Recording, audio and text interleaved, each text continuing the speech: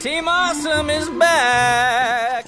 Thank you, Varian. That's right. This is Team Awesome, and we are back with Tangle Talk once again. It's episode 27. We're discussing Mirror Mirror and You're Kidding Me, both of which aired this last weekend. And were joyful surprises. Oh, they were. Like, honestly, I was, like, kind of nervous about them, and I ended up really liking them. Yeah. I really did. I love them.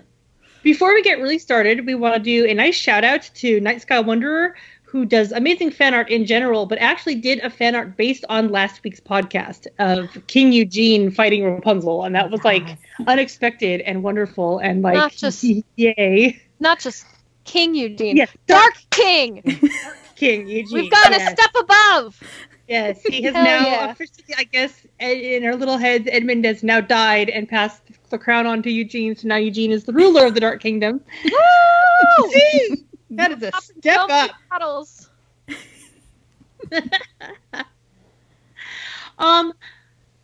also in general, we want to do a shout out for all the love that everybody's been giving our podcast lately. Like we've been getting like a lot of asks of just people who appreciate the podcast, and it's like blowing us away. Like, yay. Thanks guys. We really love you too. And it's great to hear from you, because when we hear from you, we know that we're like talking to more than just the three of us, and not like the three of us mind talking to just the three of us.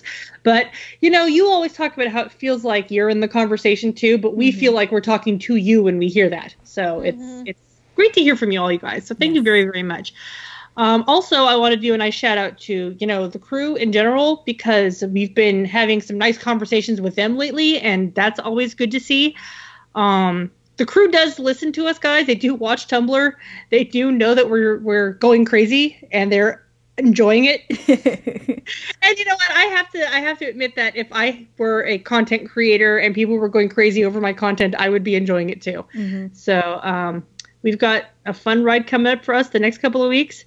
But before we get into the next week's, we are going to do this week's. So this is fantastic. Yay. The first episode is Mirror Mirror. It was directed by Joe O. It was written by David Schiff. The storyboards were Justin Gordon-Montgomery and Kate Ritter. Kate and her fantastic Eugene expressions. So many good ones. We love you, Kate. Like, the animation in this episode is phenomenal, and not that it hasn't been before, but there's a step up in this one. I think it's probably because a lot of the characters were doing physical motions that they don't normally do, that like, and not just as individual characters, but that we don't see in the series. Yeah, that's what happens when you have crazy demon creatures. And I have to say, before I even get going on it, I will say that I always say that I'm not a fan of horror. But every time Tangle does something creepy, I'm like, yes, more creepy from Tangle. So I think it's probably because it's like a safe zone of a happy fantasy. And so it's like, it's sort of like the way that I like having angst and making people work for their happy ending. I'm like, yeah, give me the creep because I know it's going to be okay.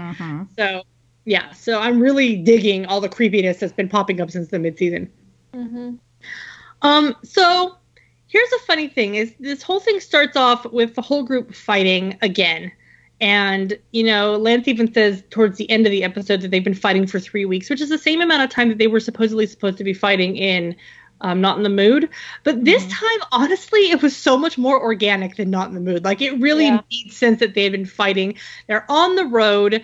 You know, it shows, and it opens up with them in the caravan, which is leaking because that poor thing has been through the ringer. So, like, it doesn't have a sound roof anymore. And so it's like everybody's just they're being themselves, but them being themselves is getting on other people's nerves. And you know what? Have you ever been in cramped quarters with people for 3 weeks? Like, it happens. They've all got cabin fever. They're doing what they can to stay sane, but they're also driving each other crazy. So it felt a lot better this time than it did with Not in the Mood. Like, I believed it more this time around.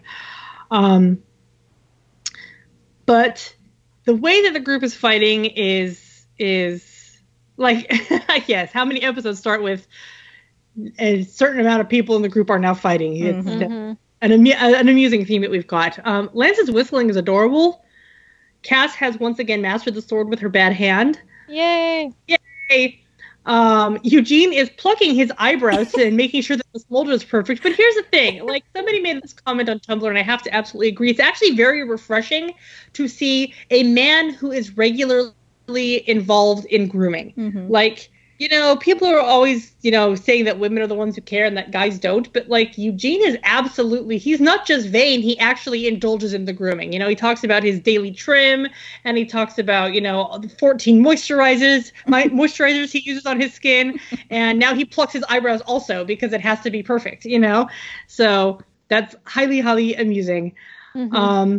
So it's also funny because I'm like, Eugene, why does the smolder need to be perfect? It's not like you're going to use it on anyone. Right. Well, except in this situation where he does end up using it. But like, he wasn't planning. So I'm like, why does it need to be perfect, Eugene? Huh? Because he just likes to look good. Don't forget, it's true. When they were in Corona, he did threaten to go full smolder on, like, just the general populace just to get them to come to the bakery. So he clearly uses it even when it's not necessary. True facts. And I have to laugh, going to this whole smolder thing, I have to laugh that when we had Chris on the show, we had asked him, does the smolder actually work? And, he kind of chuckles and says, well, I like to think it does. And, like 2 episodes later, he uses the smolder and it works.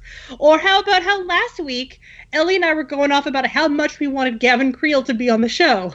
That is wild. And now Gavin Creel is on the show. And, Matthews is actually, like, really endearing. I really like him. He's a fantastic blend of creepy, charming, and funny. Mm-hmm. And I'm just like, no, I really like him for as few lines as he's had. I'm really into this character, and I really want to see more of him. So guys, I'm excited. I can't believe we got She Loves Me bingo. We did it! We got She Loves Me bingo. It was fantastic. We've got the whole gang is here. It's fantastic. So and so they're sitting here and they're all getting on each other's nerves, and Rapunzel is trying her best to keep a positive outlook on the whole situation. But then she outright, Lance, if you do not stop whistling, I will throttle you. I was in tears. I was like, that is the best thing she's ever said. That is so great. I mean, okay, on a personal note, like, throttle is a word that I have used my entire life because of my mother. Like, my mom always threatened to throttle me and my sister, and so now we have throttle as our fake threat of, so yeah. So that was like, oh, she's using my personal terminology. That's great. So it's raging storm, and while it's raging, this tree falls, and so it gets the caravan stuck, and the group, are now stuck on the road in the rain with the roof leaking, and the group sees there's this strange seashell mansion in the middle of the woods, nothing else around, because that's not at all suspicious or the weirdest thing ever to have in the middle of the woods. I suppose it's no more weird than a random teapot house in the middle of the woods. Mm-hmm. Guys, stop going to weird houses in the middle of the woods. So we got Gavin Creel as, I have to wonder, I'm with you guys that when Chris listened to last week's podcast, was he laughing? Because we were like, Gavin! Probably. And honestly, I remember, 2 years ago, he was in New York and he made some post on Instagram about meeting Gavin Creel. And we were like, well, did you offer him a job while you met him? And apparently he did. So, also, his French accent, Matthew's French accent is really amusing. I really enjoy it. He's fun. Lance or Eugene is already showing a little bit of his dad's side in this episode because, Shorty starts messing with those glass balls and Eugene tells him to put him down. So Lance picks them up and juggles them. And he says, I said to put those down. You said Shorty put those down. You're being ridiculous. So it's like, it's interesting to see that Eugene does consider himself the mature one, not amongst the entire group, but definitely amongst the guys. He knows he's the mature one, which is saying something because it's not like Eugene is really mature. Yes, he is. No, honey, no. So apparently this shell mansion is called the House of Yesterday's Tomorrow, which would be today, as Rapunzel pointed out. But, as Matthew says, why use one word when you can use two? So Cass is, of course, extremely skeptical about the mansion and about Matthews and about the whole thing, which is, absolutely valid because there's this shell mansion in the middle of the woods and Matthews is like, oh, come in and share my food and share my bed and share my lodging, and you don't need to give me money and stay as long as you need. So, I mean, there's nothing at all creepy or suspicious about this whole situation. Nope, not at all. Perfectly normal. So, yeah, I know, right? I did this last week. It's a hobby of mine. I go into the woods and find houses and just go. Yeah. So, Shorty goes up to this seemingly normal mirror, and this is when the episode turns into Jordan Peele's Us, because he gets yanked into the mirror by an evil demon version of himself, who then steps out of the mirror. So, Shorty's a copy, an evil copy. So, that's fun already. So it's just coincidentally came out this same weekend as Us, which I find so funny. Very funny. Like, I don't know how many people I saw on Tumblr who were like, so this is Us looks good. There's Us looks good. This is a different one. Us looks good. It's so funny because these two things were made in completely separate areas in vacuums, and they ended up being so similar. It's so weird. So the group goes down and they have this nice meal, but something's very weird with Shorty because he's polite and he's clean and he's well-mannered, and Rapunzel is nervous about this. She signals for Eugene to come with her so she can talk to him privately about the situation. And I have to admit, on follow-up watch-throughs, I can actually start seeing some of the Eugene stuff that's off. Because now he's very I know, dismissive. He's like, it's fine. It's fine. It's fine. He is dismissive. Yeah. He's very dismissive. And it's like he's trying to make her not think about it too much. Yeah. So that's how it came across to me this time around. Yeah. So she pulls him into an armoire, which is like, so she shoves him into armoires and now she's hiding in an armoire with him. It's so cute. It's so cute. It's so cute. And they're so close, it reminds me of when they're in the cave about to drown and die. See, I saw this really funny thing. I noticed this time around my most recent watch through when I'll get to that in a second because I don't want to jump ahead of myself. So, Mirror Shorty calls Lance to the mirror and he calls him my stalwart companion, Lance Worthington. And he's like not alarmed. He's like, whatever. Yeah, he's like, well, here's the thing. That is actually a very normal Shorty thing. To call somebody completely wrong name. That was only like his last name was wrong. I'm like, okay. Yeah. That's odd. But, and then Lance says, I literally wear the same thing every day, but thanks for noticing. I'll take a look anyway. So cute. So Lance looks in the mirror and he is very promptly replaced. And the OTP, Rapunzel and Eugene are absolutely shook by what they've just seen. So Eugene agrees with Rapunzel that they need to be careful around the duplicates, but then just jumps out of the armoire to confront Shorty. But the funny thing about this is, I don't know if you noticed this, but Rapunzel has her back pressed against the side of the armoire. She's like, oh my god, what the hell is going on? Yeah, and she's got such a dumbfounded expression. Wait, what the frick did I just say? So Shorty literally just picks up Eugene and yeets him against the wall. How many walls has Eugene been thrown into in the course of this? So many. 3? At least 3? Twice in Secret of the Sundrop and then once right now. Mm-hmm. So there's been at least 3 walls. Poor guy. Poor BB. Poor guy. People just love to cause him pain.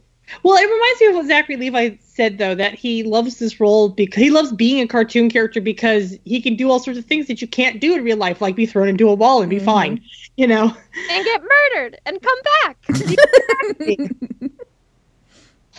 So they go back down. So Rapunzel drops a chandelier on Mirror Shorty and Mirror Lance, and they tie them up and they take them back down to the dining hall where Cassandra still is. Or I guess called her in there again, or whatever it is. And so they're like, okay, so we've got these 2 mirror things. And this was where it starts getting kind of weird when you think about it. Because Cassandra is straight up dismissing them, saying that is the stupidest thing she's ever heard. And it's like, woman, you have seen so much. And you're like, oh, yeah, right, this is getting a little carried away. And I also noticed on the most recent watch through that even though Eugene was with Rapunzel when they witnessed the transfer, Eugene starts saying things like, so what if these guys aren't copies? How do we know? And it's like, because you saw it happen, you know? Yeah. So there's these little clues that are dropped here and there and everywhere as you're watching the episode. But he was talking about how Shorty threw him into the wall and how this is impossible because I once saw the real Shorty lose a fight to a trout on dry land, which is possibly the best thing Eugene has said the entire season. Oh my god, so good. Just the way he says it is like, it's just beautiful. The whole thing is so good. So delivery, perfection. Yep. You know, there's a lot of fantastic voice acting in this episode. Oh, it's so good. It's so good. So now that they're worried that any one of them could be duplicates, they decide they're going to test everybody. You know, everybody who's not been a witness being pushed into or pulled out of a mirror. They are now going to test the remaining people, including Pascal. And by the way, we didn't mention this before, but they very conveniently wrote Maximus and Fidela out of the script for these episodes. Your horses, and you're going to shed and leave hoof prints all over my palace, which valid, but you know, but still, that was a very, very convenient way to write them out of the story. So Rapunzel's test is Eugene pushes some food towards her and says Rapunzel can make art out of anything, so make art. And so she uses all the remaining food on the table to build a diorama of Corona, and it includes little figures of Old Lady Crowley and the Captain and Uncle Monty. And they're like, yeah, but, you know, anybody could build a model of the... And then she just full-on squishes the Uncle Monty model to prove that this is her. And there was another great line right there. Uncle Monty! Eugene said. Oh, my God. She just full-on murdered him. Straight up murdered him. Just squash. Oh, my God. Squash. Thank you, Kate. So the next test is for Pascal, and he has to do a color change test. So it was just, you know, first show us the colors of the Corona flag. So he's not just purple and yellow, he's purple with a yellow sun on his tummy. And then it's, you know, shows the color of a bimberry, so it turns, you know, a pinker shade. And then Eugene, which is, you know, another potential clue. Eugene very gleefully says, show us what Lance looked like when he was bitten by the spider and almost died. And it's like, you think you wouldn't want to relive that with your best friend, right. You know? Evil Lance is like, wow. Evil Lance is like, you know, I'm not afraid of spiders, but even I admit that was low. Yeah. I'm like, Eugene, are you me? Like, why do you want to see someone as a corpse? And he turns himself into a little Pascal-shaped Old Lady Crowley and Pascal-shaped Ulf, and then, like, Pascal Invisible, because that's Ulf's favorite color. And then she says, what's my favorite color? So he starts flashing all the various colors, because Rapunzel doesn't have a favorite color, because all colors are great. That's so cute. Guys, just so you know, like, I've been saying that as my headcanon for 8 years, that she doesn't have a favorite color. Because all colors are great and have their place. So then... Eugene's test is a bunch of questions, and they're just real quick quiz questions, you know, and it basically... And the funny thing about it is that they aren't necessarily the right answers. Like, they are not necessarily the true answers, but they are their Eugene answers, and that's the important part. Yeah. And especially when she says, you know, what is Pete's middle name? And he's like, and so is Stan's. And it's like, okay, Eugene. And then she holds up 2... seemingly identical wanted posters for Flynn Rider and demands that he say which one is the most accurate representation. And he looks at them a little bit and he goes, nope, that's a trick question because no one can properly draw all of this. I'm like, not even Rapunzel, but hey, it was still the Eugene answer. I mean, that was the proper answer for Eugene. Yeah. So when Cassandra's test is to cut this apple into 8 perfect slices, which she had done earlier in the episode. And because she had been practicing with her injured hand so much, the slicing had been consistently done with her right hand. But this time when she went to do it, she drew her sword with her left hand. And yes, Cass has been ambidextrous, apparently, at least to some extent, but she has been primarily right-handed. And so the copy drew her sword with her left hand, which was, I mean, you catch on to that, but then she immediately uses the sword to free the other copies because she's also an evil demon copy. So Cass, who has, been saying this is absolutely ridiculous and, oh, come on, I can't slice this apple because I don't have the broom and I might get, stuff all over the rug and, all these very non-Cassandra excuses. So Rapunzel and Eugene take off and the duplicates are following them. And so they return to the armoire, which is, I guess, their automatic hiding spot. I'm not sure why. Possibly because they already know that going into the armoire isn't going to be, horrible. We've been here once. We can hide in here again. So while they're hiding in the armoire this time, it gets out that Eugene is also a copy. And this happens because he asks if the chameleon is okay. And so immediately Pascal looks offended. He's like, Pascal's affronted. Excuse me, chameleon. He's not even surprised. He's offended. And so then Rapunzel's journal falls out of his doublet. And so it turns out he's been studying the journal to get Eugene down pat. So Rapunzel has him, absolutely shocked by the fact that this is not the real Eugene. She has the copy Eugene. She tells him to do the smolder. And instead of doing the smolder, he does the Fonzie, but with finger guns. Thank you, Kate. Yes.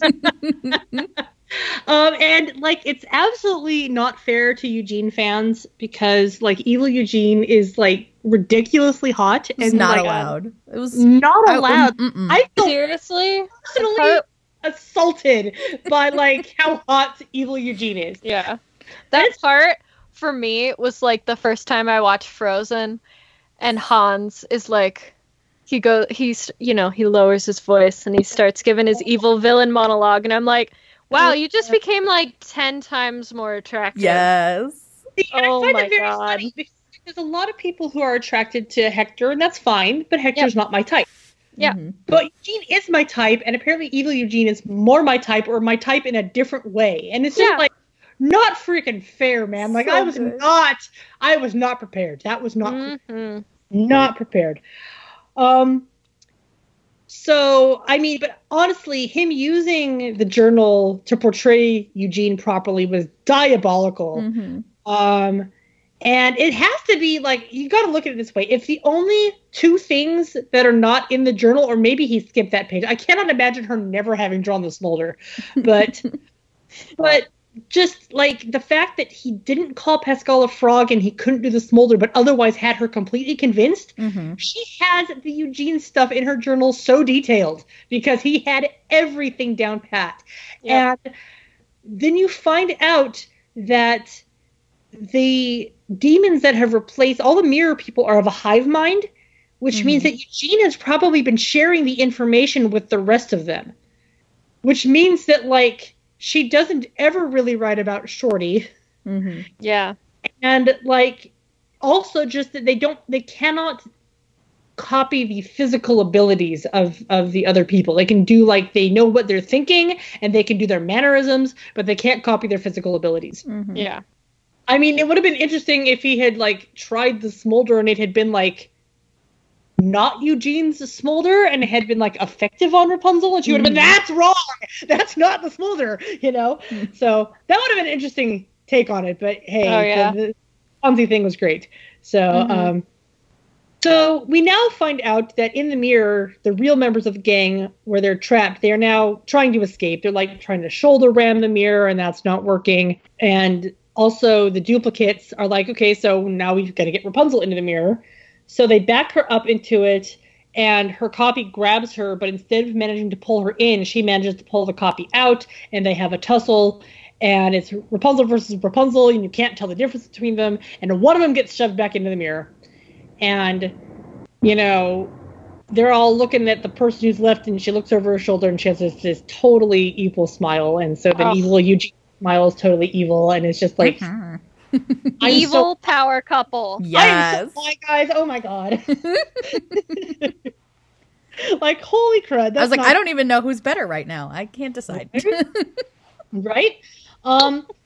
So the duplicates have a hive mind. And so it's it makes me wonder, do they sustain? Can they sustain many forms, or is it more like the Borg, where it's just individuals but their minds are linked up? Mm-hmm. So we never get all the information on that, but I'm gonna tell you what, right now, this episode and the next episode, like, the Tango crew is handing us AUs on a silver platter. Mm-hmm. Like, seriously. So it's like, I mean, I have spent so much time thinking about this Mirrorverse that I'm just like, gee, I wonder. Just like, it's crazy how much I'm thinking about this thing that's probably never going to be important again, but just, I can't get it out of my head. It's so great. If you write fan fiction of it, you know what you can call it? Tangled into the Mirrorverse. Ooh. Like Spider-Man into the Spider-Verse. Yes. Tangled through the looking glass. That's true.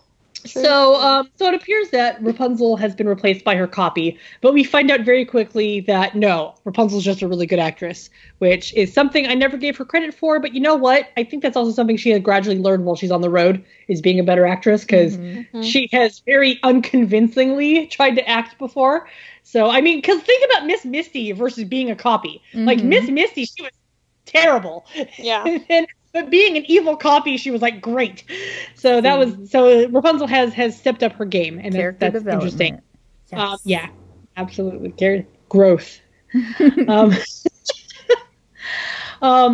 So she goes off, and she goes off to find Pascal, because they're like, okay, now that the lizard has gotten away, we need to get the lizard to be a copy, which would, copy Pascal would have been interesting. I know. I'm like, what would they have done with a lizard? That's so weird. So we go back into the mirror, and we see how the group is now approaching copy Rapunzel, who's sitting there in the mirror. And they're like, oh, so they got you too. And she's like, yeah, this sucks. This is the pits. And they're like, wait a minute. You don't think anything's the pits. You even called Cherry Pits fruit brocks. Yeah. Like... Oh, Rapunzel, you little beam of sunshine, you.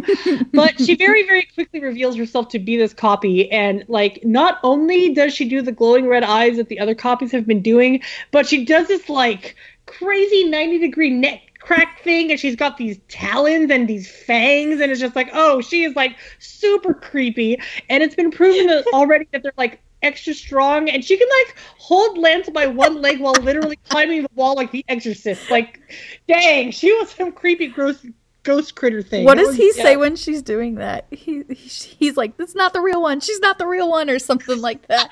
As she's dragging him up a wall. Not the real one. So Thank funny. You, Lance, for that Lance is actually really good in this episode, though, because like he has some serious lines that are like not played for laughs at all. Like when they're first in the mirror and they're not being able to break out, Cass and Eugene are at each other's throats, and Lance is like, basically, would you knock it off? We've been fighting nonstop for 3 weeks and it's not getting to anywhere, Yeah. So it's like, oh, he actually had a serious line. How lovely. So Rapunzel gives herself away really, really fast, and she's absolutely terrifying. And Eugene has the great line of, I had girlfriends get pretty upset with me before, but me or demon girlfriend, that's a new one. Just like, I'm just sitting here and I'm thinking about Eugene and the girlfriends who've been mad at him before, and I'm thinking about Stallion, and I'm just like, oof, dang, oof.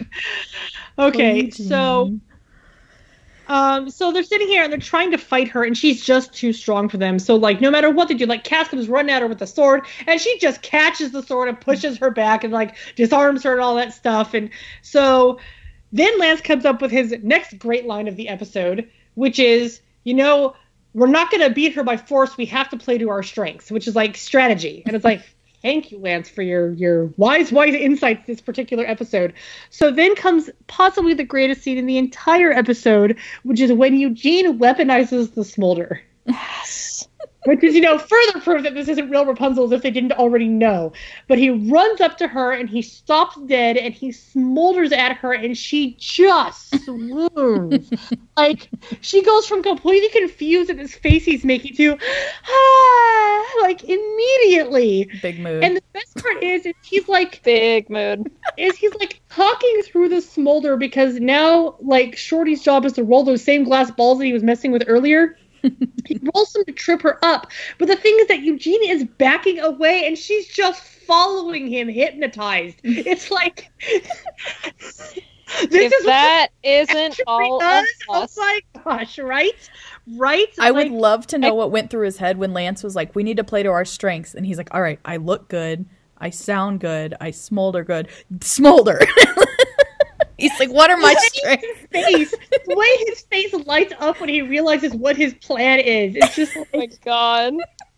He's such a goober. I know how to stop her. I'll smolder at her. And it's going to work this time because it's not the real Rapunzel. I just wonder if the crew were at Disneyland when, some of us were there and they were just sitting in the bushes like, all right, how do they react to Eugene? Oh, okay. Oh, okay. All right, so that's how Rapunzel would react if the smolder actually worked. I want to know who came up with that. I know. Like, who came up with that? He's going to smolder her into submission. Like, whoever came up with it, let us know. We'll give you so many loves. Yes. Lots of stickers for you. Yes. No, but it's like I also have to think that Eugene must have felt so satisfied it wasn't Rapunzel, but at least it was Rapunzel's face who fell for the smolder. Because it's like, that's something that he hasn't ever been able to do to her and will never be able to do to her. So, just, yeah. And I swear, I mean, he, the eyebrows, man. His eyebrow game and just, oh, God, that was amazing. That was so funny and so unexpected. It was so great. Yeah. But, I mean, I will say, but this episode is really well written in a lot of ways that they kept bringing up things that they had mentioned earlier in the episode. And so it was this, and it was really well paced. Like, it literally, it took them a quarter of the episode just to get to the mansion in the first place, but it didn't feel like it, you know? Yeah. And so it was really well executed, and the timing on this one and the pacing on it and the callbacks to what they had been talking about earlier in the episode, it was a really complete story, and I really, really appreciated it for that. It was so good. It was so good. So Rapunzel comes up with this fantastic idea on how to get her friends out of the mirror. She has found Pascal, and Pascal recognizes her right away. First he's gonna run, but then he kind of stops. So she's like, "Hey, it's me," and he's like, "Oh, okay," and it's not like Pascal's stupid. He just knows her, So yeah, Pascal they lived in a tower for 18 years together. They know each other. They know each other. So he knew her, and so she had him with her, and they're walking back down the hall, and she sees the mirror, and she just comes up with this plan. And so she gets the rest of the copies to follow her into the hallway by pretending to chase Pascal. I mean, this is the funny thing is that, while she's really good at acting like an evil copy, her acting when she's, reciting pre-written lines for herself, not so good. Come back, you lizard! It's, funny.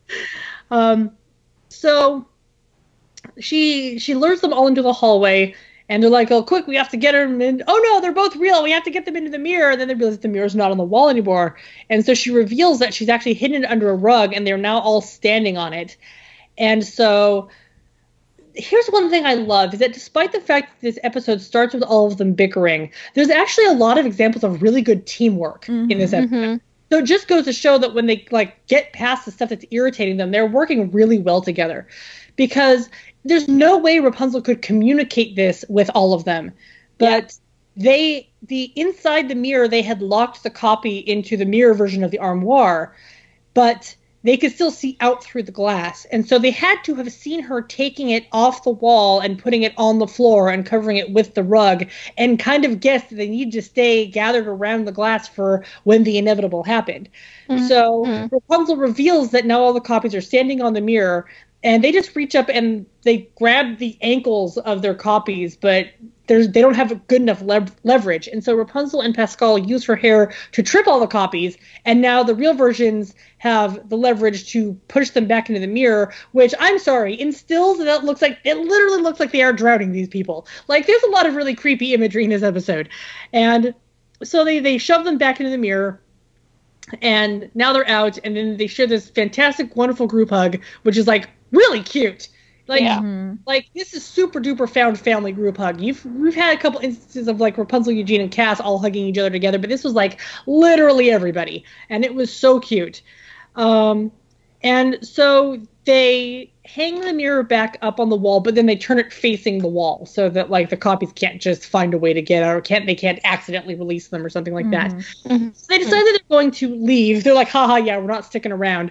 And Matthews is like, oh no, you can stay as long as you like. They're like, yeah, no thanks, we'll take our chance with the storm. But when they open the door, the rain has turned into like a literal hurricane. Like it's sideways rain. It's ridiculous. They're just like, so we're stuck here. So they're like, okay, so we're going to stay at least another night, and we're going to try to leave again tomorrow. And most of them are pretty restless. Shorty's like passed out asleep, but the rest of them can't really sleep after what happened that day. And so Lance just starts up sleep after trauma. Yeah, it is. So Lance starts to whistle his tune again, and this time, instead of being irritated by it, they all just join in. So it's this cute little 4-part harmony whistling thing. But as they're whistling, the camera pans back out to where the caravan is stuck by the tree, and it turns out that the tree did not fall in the storm. It was chopped down. So... Oh, saboteur! So, surprise! They're trapped here deliberately. I am so surprised. I love those like last few second surprises that this show does. Oh, I love it. And it did it like for both these episodes. We got that. Mm-hmm. P.S. So You're Kidding Me, directed by Joe O, who directed both of the episodes this week. It was written by Kelly Hammond.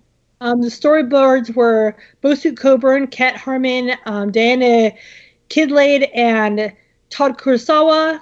So many board artists. There's a lot of board artists on this one. But this one opens up with Lance doing Previously Untangled, which means he's like officially a main character now or something. Like, Lance has arrived. His main character status. He's been Previously Untangled. I want to get like little audio clips of each of them on their Previously Untangleds. So one of the interesting things with this episode, actually, I'll go back to the previous episode real fast. That honestly, the episode easily could have ended after the group hug or after them turning the mirror around or something like that. Mm-hmm. But it had that whistling bit, which was like an epilogue. And like, that's another way in which this episode is really good, is because I don't recall any of the previous episodes really having an epilogue before. You know, that this episode is leading directly into the next episode, and it's like clear that it's leading directly in the next episode. They had to have a cool down after that ordeal, but they cooled down the audience also and made it so that the setup for the next episode was so direct, because it literally starts up the next morning. Everybody's still sleeping on the floor in the same formation they were in the night before when the last episode left off, which might be part of why Joe directed this one also, is because it's a continuation of the previous story. So I'm going to pause here, and I will say that my general opinion of this episode was this was very much like Freebird, but it had some more stuff attached to it, and the stuff that was attached to it made me like it better than Freebird. Like, yeah. I still don't dislike Freebird, but it is one of the lower points in my opinion of season 2. But like, as afraid as I was of this episode, it wasn't nearly as bad as I thought it was going to be. I actually enjoyed it a lot. I'm still crying over this episode. I don't know what y'all are talking about. This episode was so good. It's so good. Yeah. But I feel you. I feel mean, you. I'm kind of, I'm not like, meh, it's, I don't know. I liked it all right. I thought I liked it too. Like, here's the thing is, it's like, observing that it was a lot like Freebird made me look at it critically, and then like as I continue watching it, I like it better each time, and like each little moment that I liked even more, and seeing the fans' reactions, it makes me like it more. Or sort of like fan reactions to Freebird a lot of the time made me go like, yeah, but I have a lot of complaints with this one, but at least this one, like, the writing felt solid enough. Maybe part of it is that I really like this mansion, like. Yeah, I like Matthews. I like the concept of this mansion that can be like basically anything they need it to be, And so it's like, if they got to be stuck in this kooky place, at least the kooky place that keeps changing. So the gang wakes up next morning, only to find that the front door of the mansion is now gone. Like, there is no front door to the mansion. They're like, it was here yesterday. I was like, well, no, it's a front door. Yes. So it's trapped. There is no door to the mansion anymore. So they start exploring the mansion. And I mean, Matthews is like, oh, yeah, the door does that sometimes. Why don't you check the other doors? You know, like, that's not suspicious at all. You suspicious dude. They're checking all the other rooms, and there's some fun little gags, like, you know, doors that suck you into the room, and there's like a dog kennel with like big vicious dogs in it, and you know, fun crap like that. There's a portal door. There's a portal door. Yes, love it. And then they stumble into a giant nursery full of toys, and these are toys for like younger kids. So it's not like, you know, older kid toys. Not sure what older kid toys would be in that time period. Once you're an older kid, you've got a job. I mean, old Game Boy, like ye old Game Boy, right? I guess like Kelsey skateboard for grinding, you know. So almost immediately, everybody's like embracing their inner child, except for Cassandra. It's so cute because like, I realized it on the first watch. I was like, oh god, Eugene and Rapunzel and Lance didn't really have regular childhoods, so they probably never got toys. Yeah, probably not like this. I mean, like, Rapunzel, we know that she had, like, that little doll. Yeah, but like, other than that... Yeah, other than that, seriously, other than that, it's like if she had a toy, she made it and played with it. It's not like people got her toys, you know? Yeah. So all these adults are like, oh, children, our childhoods, the childhoods we never got. So Eugene and Rapunzel have their first conversation about kids.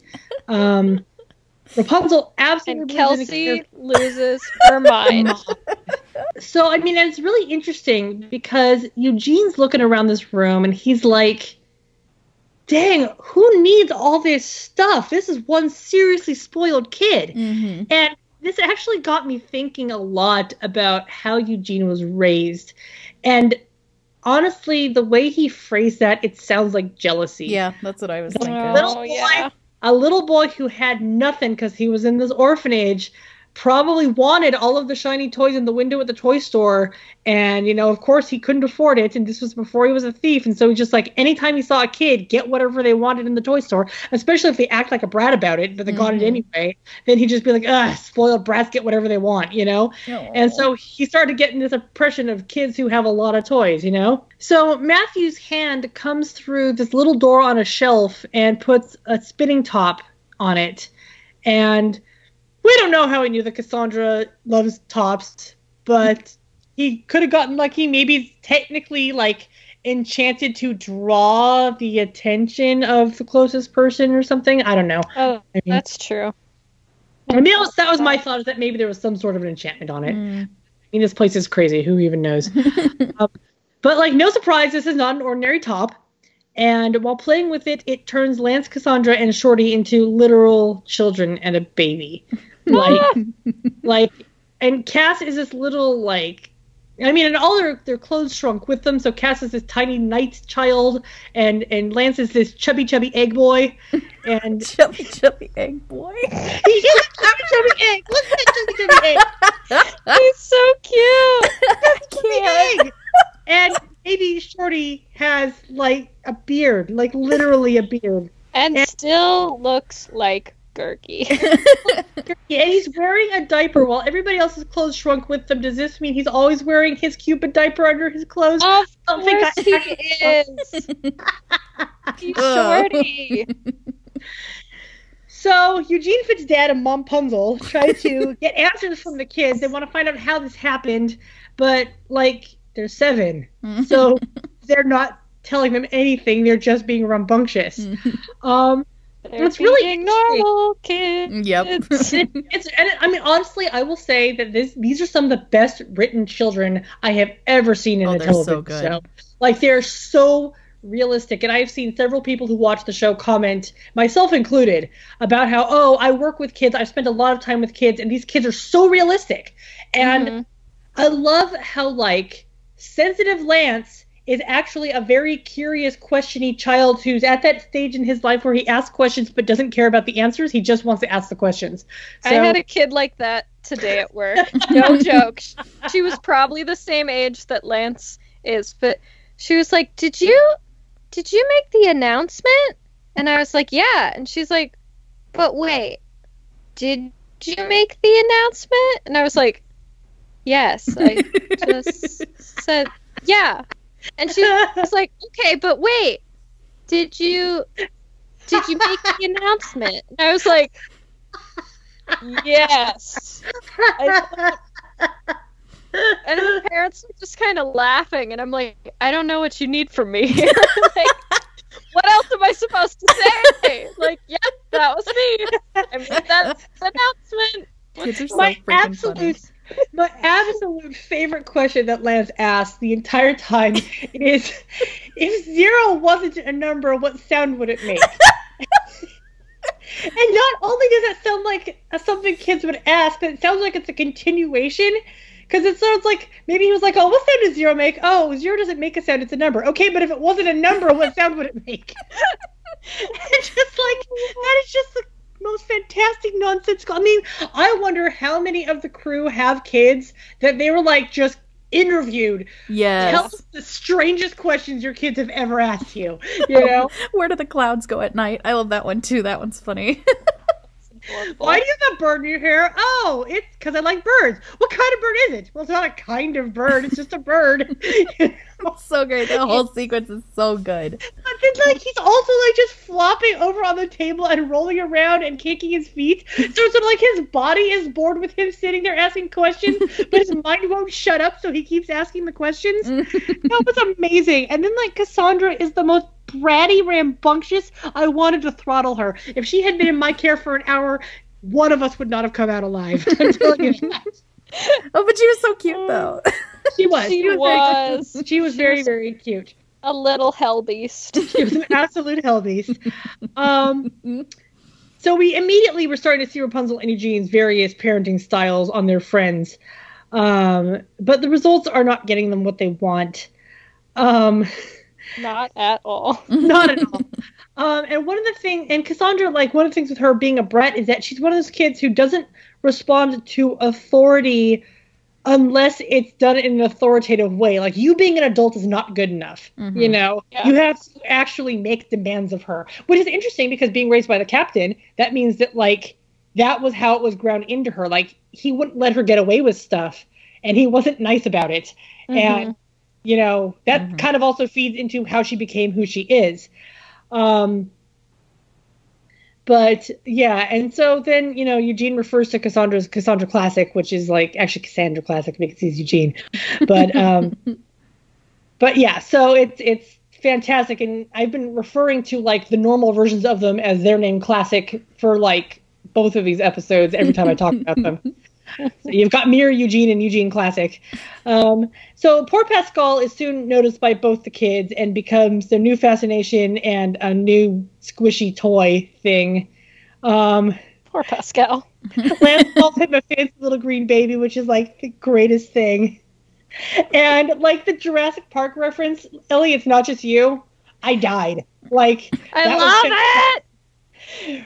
I was like, him running and hiding, and then having like the water ripple on the ground, and then I love how they came at him with like the grubby hands, which reminded me of Toy Story 3, and just like, oh god, it was so great.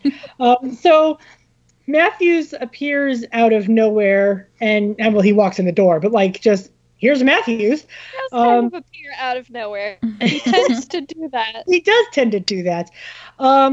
So he, you know, rescues Baby Shorty from Baby Shorty being a Baby Shorty. Like, Baby Shorty is like, I don't know if you guys ever watched Animaniacs, but he's like Buttons and Mindy style of a baby. Mm-hmm. Like, he just crawls into any old situation and like everybody has to run after him and rescue him. And he's utterly fascinated with the little wooden duck, which is like obvious because it's very it was a snuggly duckling duck. Mm-hmm. Yeah. But he's utterly fascinated with it, and he wants it very, very, very badly.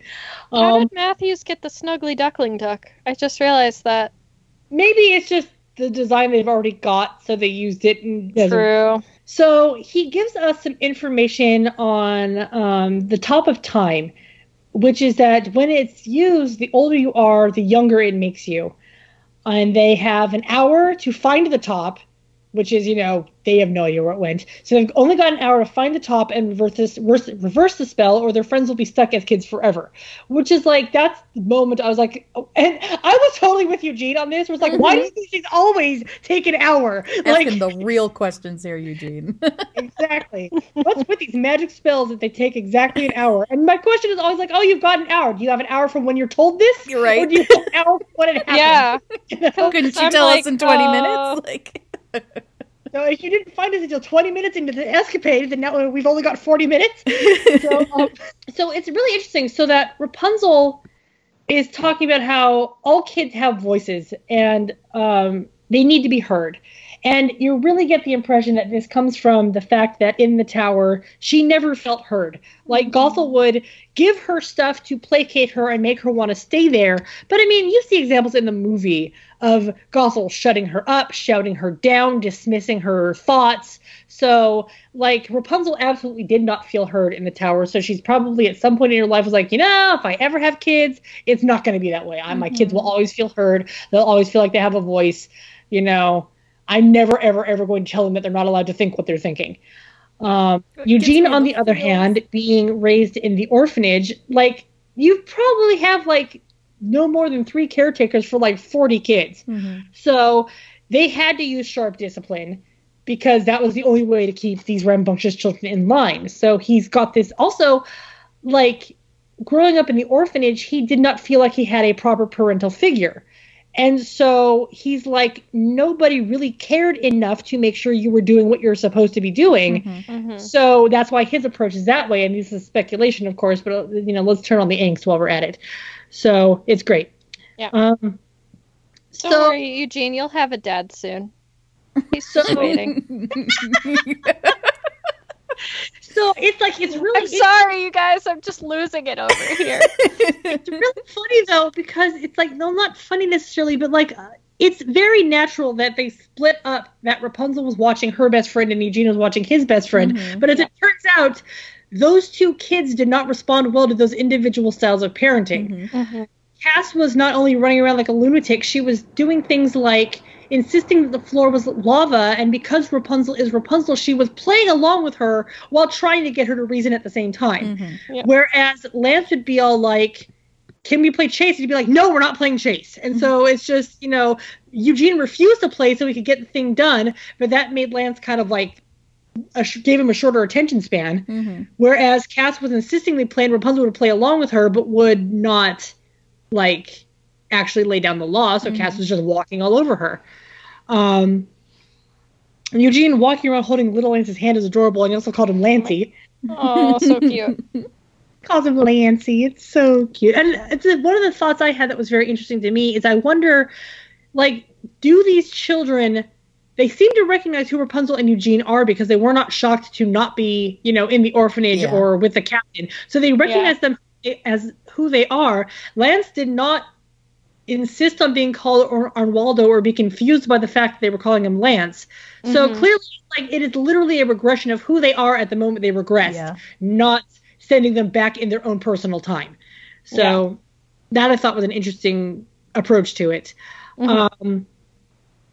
So, Lance gets all upset and Eugene doesn't like kids crying, and he scrunches his face up into this horrible crying, horrible, ugly face. So cute, though. And like, I don't think any of us cares what he says. His crying face is not bad. It's adorable. Still cute. I'd want to just take his precious face and give it a million smooches so he feels better. Mm-hmm.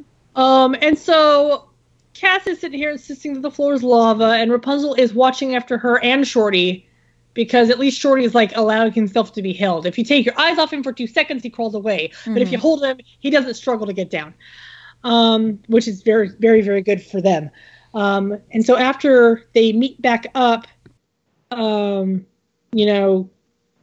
sitting in her hair, and they show up, and Eugene's like, "Why are you just sitting in your hair?" And she's like, "Because the floor is lava." And no, she says the floor is acid. At that point where it's already acid. So after the floor is done being lava, it starts being acid, according to Cassandra.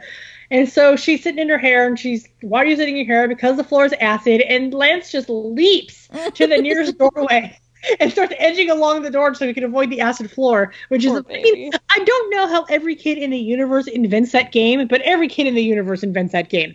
Yeah. Or is lava or acid or boiling water or just a huge deep river that you can't jump into because you'll drown, or quicksand, so every kid in the universe invents this game. I love it. So Matthews approaches, and he, questions, "Do you really want to change them back? Because motherhood suits you." And so it's like, "Oh no, motherhood suits Rapunzel." And like, Kelsey lost it again. Amen. I said, "I feel you, Matthews." Oh my god. So Rapunzel and Eugene start arguing about their individual parenting styles again. But while they're arguing, the kids escape with the top, and they end up in the dog kennel. And as I mentioned earlier, these big snarling dogs. Also, this is the scene in which Eugene says he's a cat person. Oh my god, you guys. He's a cat person. He's not an outlier anymore. This is ridiculous, but all of my favorite male characters are cat people. Like, either they love cats dearly, or they somehow turn into one. Like Kyo from Fruits Basket, or Cat Noir from Miraculous Ladybug. But Eugene was always kind of the outlier. Until today. And now he is part of the Catboy group. And my type continues to be the Catboy. So then absolutely bratty Cassandra informs Rapunzel that Rapunzel and Eugene are going to be disastrous parents, which really hurts Rapunzel's feelings. She's very, very sad to hear that. And one of the things I love about that is I had always thought that Rapunzel was probably kind of terrified to approach parenthood because of how she was raised. And she's, kind of feels like she's doing a decent job of it, at least she's keeping the kids from killing themselves, she's sticking to her guns, and she's trying to make them feel heard and whatnot. And so she believes in herself, and then Cass is like, "Yeah, you suck." So that was no fun. Mean. Totally mean. No, they got me in the feels too, man. So then they're in the kennel, and they got to get out of the kennel because, the dogs are all asleep, thank goodness.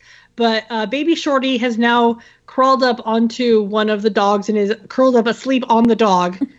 And the dog has, the top under its paw.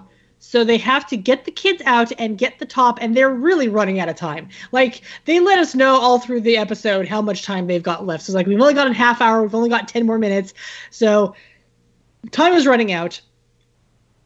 And at this point, Rapunzel and Eugene try the other's parenting style. So Rapunzel tells Cassandra, "You know what? That's enough. You are leaving right now. You are going to march on your tiptoes. You are going to be quiet about leaving, but you are going to leave right this instant." And Cass responds because she needs a firm hand. Whereas Lance, who has been just trying to get Eugene to play chase with him the entire episode, Eugene asked him, "I'm sorry for yelling, and what is it that you want to do? You don't feel heard. What is it that you want?" And he's like, "Can we play a game? Can we play chase?" He's like, "I was hoping you'd ask me to play chase because now I could chase you out of the room." So, he thought that Lance was going to follow him and he was going to lead him out, but it didn't work that way. So then he chased him out instead. That is one of the best parts when Lance walks the other way and he's like, "La la la la." Gets me every time.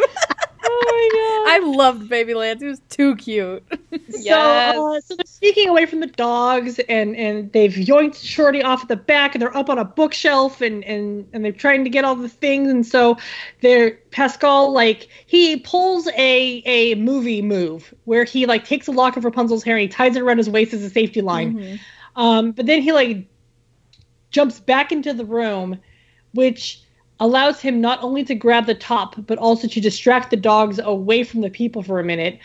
The dogs are like charging at the humans, and Eugene literally he shields his entire family with his body, and I'm like, that killed me. That murdered me into itty bitty pieces. It's like, so cute. Yeah, Rapunzel's helping shield the kids, and he's got all of them, and it's just like, oh my god, they're his family. Oh my god, they're his family. So Eugene's never had a family to protect before. Oh. You see, these two episodes are so found family, and I love them for that. It's so great. So Rapunzel hauls Pascal back in and resets the top to make them age. Or actually, she just sets the top off, and the dogs jump through the beam, and they all become these adorable little manageable puppies. Puppies. So now you've got like this brief moment of like the 3 children playing with the 3 puppies, and it's just like the cutest freaking thing ever. So Rapunzel is getting ready to age them back up, and she says it's time to add about 16 years. So we are now assuming that Lance and Cass are about the same age, because like we know Cassandra's age, and so we know how much they would have to age to be, or how much she would have to age in order to be her proper age. So that's really good speculation that Lance is also 23, which is interesting. I mean, I always kind of like thought of him as the older brother who acted like the younger brother, you know? Yeah. So they need to give us Eugene's age. They need to. Oh, don't worry. We all know he's 25. He's 25, guys. Don't worry about it. He's 25. It's okay. Hey, could be 24 and have that still be accurate. Very true. Yeah, except, well, somewhat. Well, we don't know. Here's the thing. We don't know the circumstances yet. I need his mom to be dead by that point. Eugene's like, how about we not? Flashback. I need her to be dead because that's why Edmund's extra angry. Oh, yeah, that's true. She needs to be dead. She's already gone full corpse, Becky. Sorry, oh, man. Sorry, Fitz mom. I love you, but you're dead. So, yeah, Shorty's age is an absolute mystery. No. Who knows? What does Eugene do? He goes from 45 to, like, 75? Yeah. He's like 45, 75. I don't know. But, like, also, is he even human? Like, that's true. He de-aged and had a beard. Is he human? Is he a dwarf? What if he had de-aged into a sneeze weasel? It would have been like he was telling the truth. Oh my god. So, at the end of this episode, we get another group hug. So we're like getting 2 group hugs in one weekend. So that was like amazing. A lot of hugging. And then Rapunzel and Eugene have their conversation about having kids in the future. And Eugene says, if we ever do decide to have kids, assertiveness, compassion, and a whole lot of love. And it's like, this is like twice that they've talked about their future, and Eugene has used the phrase if to keep Rapunzel comfortable. So but then, like, the way she looks at him after this conversation is like, oh my gosh, if you ship these 2, then this is the greatest moment in all of time. I'm getting choked up just thinking about it. I can't. Oh. My head just like, because we went so long not even thinking we were going to get this kind of stuff, and we've all had these thoughts like, oh, what kind of parents would they be? What would their kids be like? So, like, to hear this stuff being talked about in canon is just, I can't handle it. My head, I can't comprehend it. This is canon. It's so good. I love it. So the interesting and highly unexpected, well, maybe not highly unexpected, but at least somewhat unexpected thing to happen at the end of this episode is it turns out that Matthews is an agent of Zantiri in some way. We don't know if he's a disciple or just a follower, but he's keeping them here because he's promising Zantiri that the Sundrop will not leave this house. And he shuts himself in a room with Zantiri's face on the door, and then the eyes flash and the episode is over. And it was like, what? I'm so excited. I'm so freaking excited that Zantiri is like such a key player. Like, we've been seeing it coming, but now it's happening. It's like actively happening. Yep. So I'm curious, like, because Hector doesn't want them to go to the Dark Kingdom, and now we're finding out that Zantiri doesn't want them to go to the Dark Kingdom, but I feel like their reasoning is different, and I'm curious to see what Zantiri's is. Yeah. Mm-hmm. Like, I mean, I've speculated before that, like, the whole thing with Rapunzel going to the Dark Kingdom in the first place is that the Sun Drop and the Moon Drop have to combine in order to truly stop him. Like, I think that like one or the other can like lock him in another dimension, but they have to be done together to like kill him. Yeah. You know, that's my thought. And so if Rapunzel goes and gets her hands on the opal, then all of a sudden she's literally an unstoppable force on Tiri. Whereas Hector doesn't want her to get her hands on the opal because Edmund said no. Yeah. And that's like his only reason is Edmund doesn't want this. So that's all kinds of interesting. We know that so we're stuck in the mansion for at least one more episode. So welcome to Island 2.0. However, better because Matthews is way less annoying than the Lorbs. Oh, but there's no deep cut. That's what I was gonna say. But now we have Evil Mirror Eugene, so I can't complain. Exactly. Yeah, exactly. We traded deep cut for Evil Eugene. So, so Rapunzeltopia is the next episode, and that's the one where Rapunzel is back in Corona and she's got short brown hair and the Roxanne variant never happened. So we've been doing a lot of speculating on how does this happen? And we've had two schools of thought. Kelsey and I were talking about one earlier today, but the one that I put out there before is that Matthews traps her in a dream, possibly. And so like she's dreaming the whole thing and maybe like the rest of the group are like, oh, hey, we have to wake her up. And so maybe things that they are saying or doing are like permeating her dream sequence and like kind of trying to call her out of it. That's one thought I've had. But what Kelsey and I were talking about earlier today is that they're like, well, there's no front door, but there's all these other doors. I guess we'll just have to keep trying doors. What if there's a door that reads the people who go in and changes depending upon who's inside it? And that's how she ends up in, and so what if this perfect version of the door. Yeah, what if Rapunzel walks through this door and now she's got brown hair and it's Corona and everything's fine. And that would be another way to try to keep her there, because it's like if everything is good and happy, you're not going to want to leave. Yeah, she's like, why would I leave? Yeah. Oh, so, I can't wait. Yeah. I'm very, very, very excited for these upcoming episodes, and after that is the season 2 finale, and oh my gosh, the speculation going on with the season 2 finale. And now we know for a fact that there are crew members who are like reading Tumblr and like delighted by how much we're freaking out. And all the speculating we're doing. Here's another thought I've got. Here's another thought I've got. So I love them for that, but at the same time, I'm like, just tell me, please. I'm dying. I'm dying over here, guys. We're almost there. I know. We're close. How am I supposed to wait 12 more days, guys? You can do it.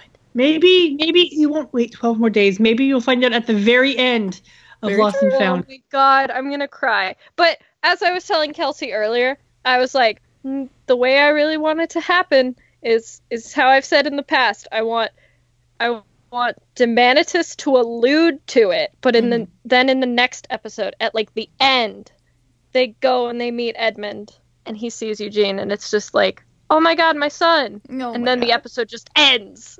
Like, well, judging by the episode description of the season finale, that's not what's going to happen. Becky. Sorry. How do you know? We don't know that the Dark King is Edmund. We still don't know that. You're right. We don't technically know that. Yeah. We do not technically know that. We can't guess anything with the end of this show. Now That's that true. the monkey's a person, I don't know. Yeah. Yep. Monkey's a person, anything goes. The end. See, and here's another thought I've had, is I've wondered if Lost and Found is going to be yet another room, like Rapunzel and Eugene go into a room and there's a labyrinth in there.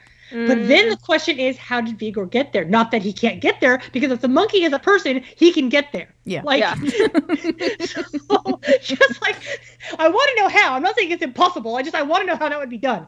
So either they managed to get out at the end of Rapunzeltopia, or they managed to get out at the end of Lost and Found after having, yet another room be weirdness. That's what I'm like, after the door thing, I feel like these next 2 episodes are going to be in the mansion. At least one of them will. But absolutely. I mean, and part of the thought, well, obviously, Rapunzeltopia would be because they're still in the mansion. They're not going to be like, next episode they're not in the mansion anymore. How about that? But honestly, it's like, my thought was, if Rapunzel and Eugene are the ones who are stuck in the labyrinth, I mean, obviously there's going to be a B plot, because there's always a B plot. Except these last 2 episodes hasn't really been. Actually, that's not true.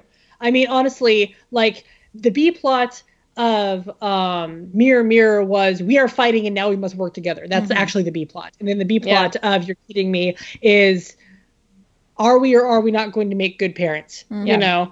And the A plot is we have to chase our friends around and get the top and turn them back into normal. So, I mean, just because the A plot and the B plot are connected does not mean there's not an A plot and a B plot.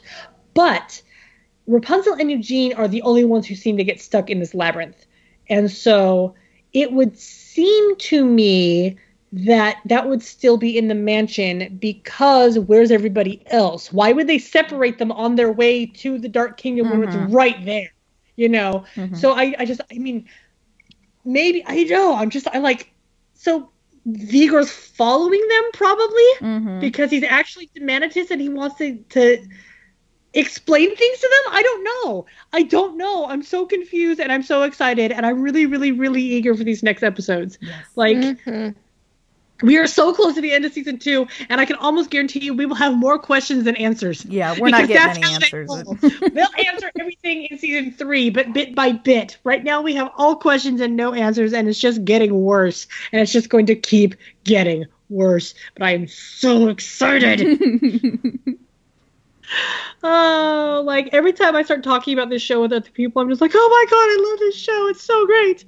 You have no idea. I mean, you probably do because you watch it also, but I love this show. Okay.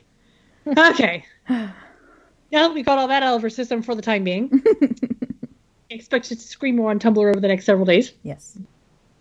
That's about it for this evening, guys. Thanks very much for tuning in. We're very excited to see where this is going. Go ahead, leave your comments and whatnot down below if you're on YouTube right now. And if you're not on YouTube, then you can leave comments either at YouTube or go to our Tumblr pages.